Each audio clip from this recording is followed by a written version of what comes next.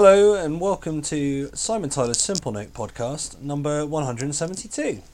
My name's Simon Emmett and I am joined as always by the author of the Simple Note blogs, author of 5 books, professional speaker, executive coach, business consultant, Simon Tyler. Hello Simon. Hello Simon Emmett. Hello, how are you? I'm very well, thank you, which is what I say every week. Good to know, yes. And as we are recording in a time of the coronavirus beginning to it's spread, so it's early March 2020 as we record this. It's always good to know that you're well. Yeah, and it's an interesting, really interesting time that the world faces, and I particularly, obviously, am tuned into how attitudes get affected by what's going on. Lots of hypothesis and people acting on worst case right now, panic buy and so on. It's an interesting time and curious time and quite unsettling for people, and perhaps it will make for you, the listener, this podcast even more pertinent.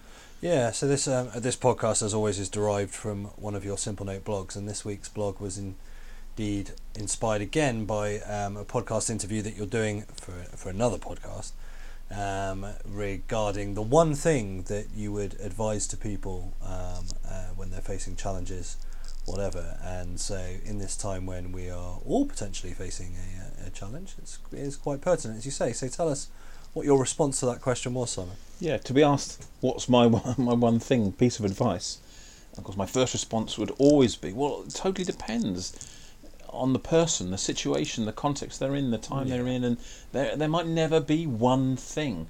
And there's lots of books out there, hacks for this, the top 10 that, and I too write that sort of activity.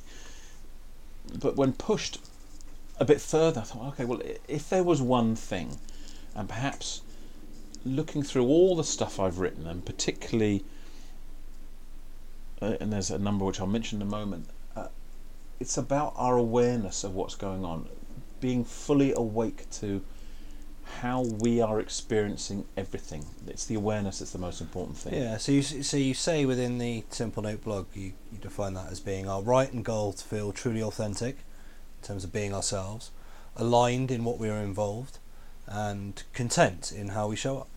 Yeah, and that's really important, because I notice that many people have this sort of state, semi-conscious state of not having those 3 things in place.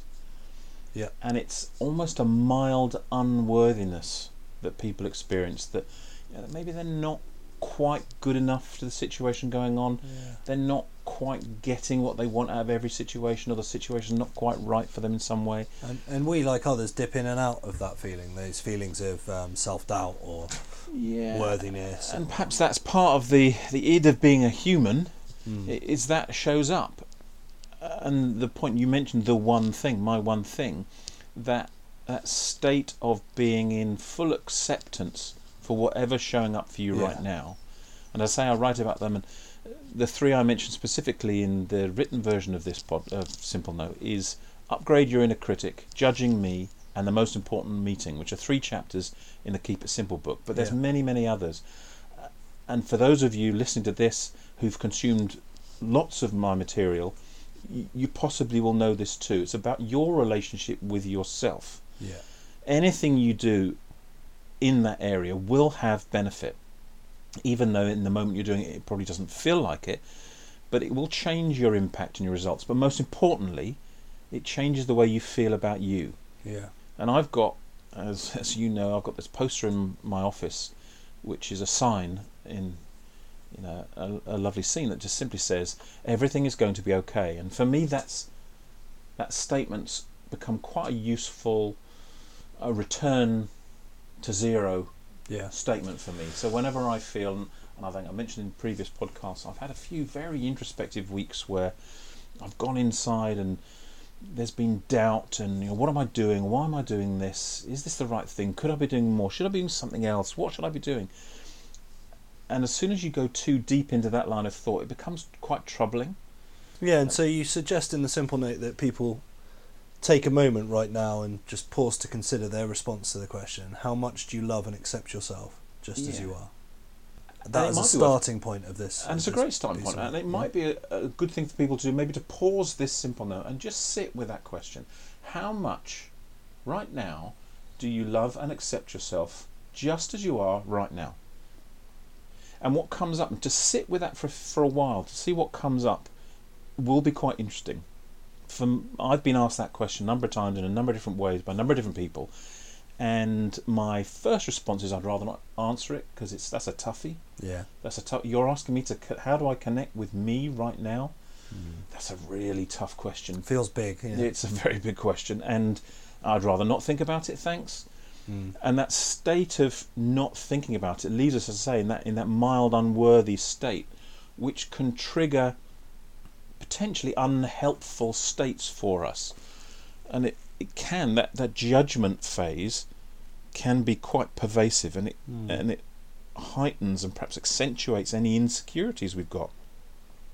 And the things such as the imposter syndrome, the feeling of being a fraud and I shouldn't be here doing this, that will show up more often when we have that unworthiness ticking around underneath. And it also, I notice it in myself, it diminishes creativity because I don't feel worthy of coming up with anything new. And it shifts mine and the people I work with, and I've noticed, it changes their approach to risk, how they handle risk, and how they form their decisions or even make decisions. So a semi-trance-like state that, although you may be largely unaware of it, gives you a sense of a state of mild unworthiness. Yeah. Is how you describe it. So just by recognising it, the less control it will exert. Yeah. Yeah. Just simply this. So me asking this question through this podcast to you, the listener, and even if you just give it a moment of thought, you'll change. You'll lessen the control it will exert. It loses just a little bit of its power. Yeah. Simply noticing it.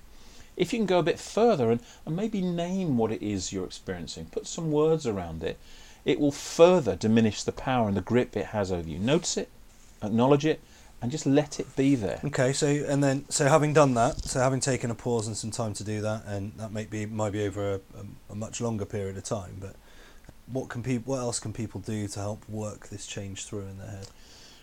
I would invite people, maybe could they commit to maybe a couple of weeks, you the listener, of just simply being curious and a benevolent witness to what's going on for you and what you're up to.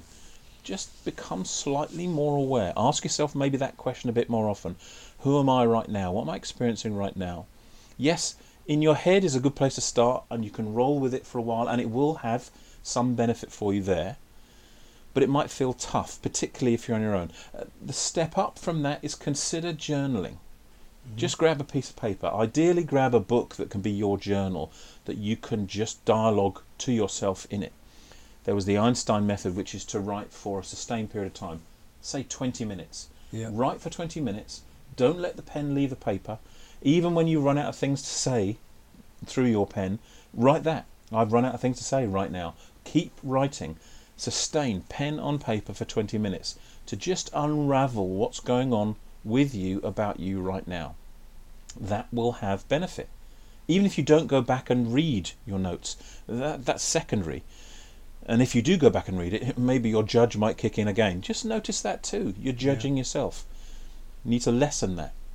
And through, perhaps beyond that level of introspection, consider dialoguing this.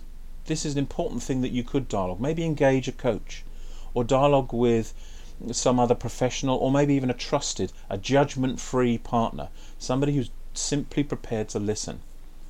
So nothing for you is going to change unless something changes, as I often say.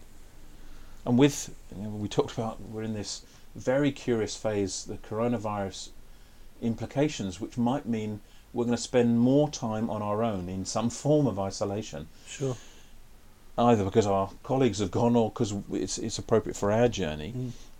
And that's an important time perhaps for you to notice these things, because thinking alone can be a really tough place. To use that introspection for something positive rather than and if it's not managed very well, it can become unhelpful, and you'll notice those things kick off which might not help you. And it's an opportunity perhaps to go back and explore this one thing, that you're okay. Everything is going to be okay.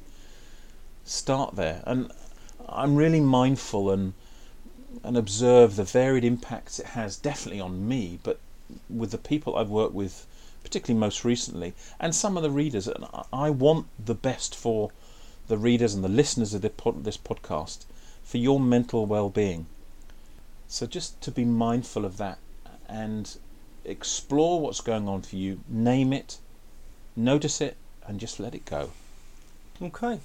Thank you, Simon, and thank you all for listening. You can find more of Simon's podcasts at iTunes or SoundCloud, and more of his work at simontyler.com. Please do follow him there and on Instagram and Twitter and all other social media, and enjoy Simon's musings on the world.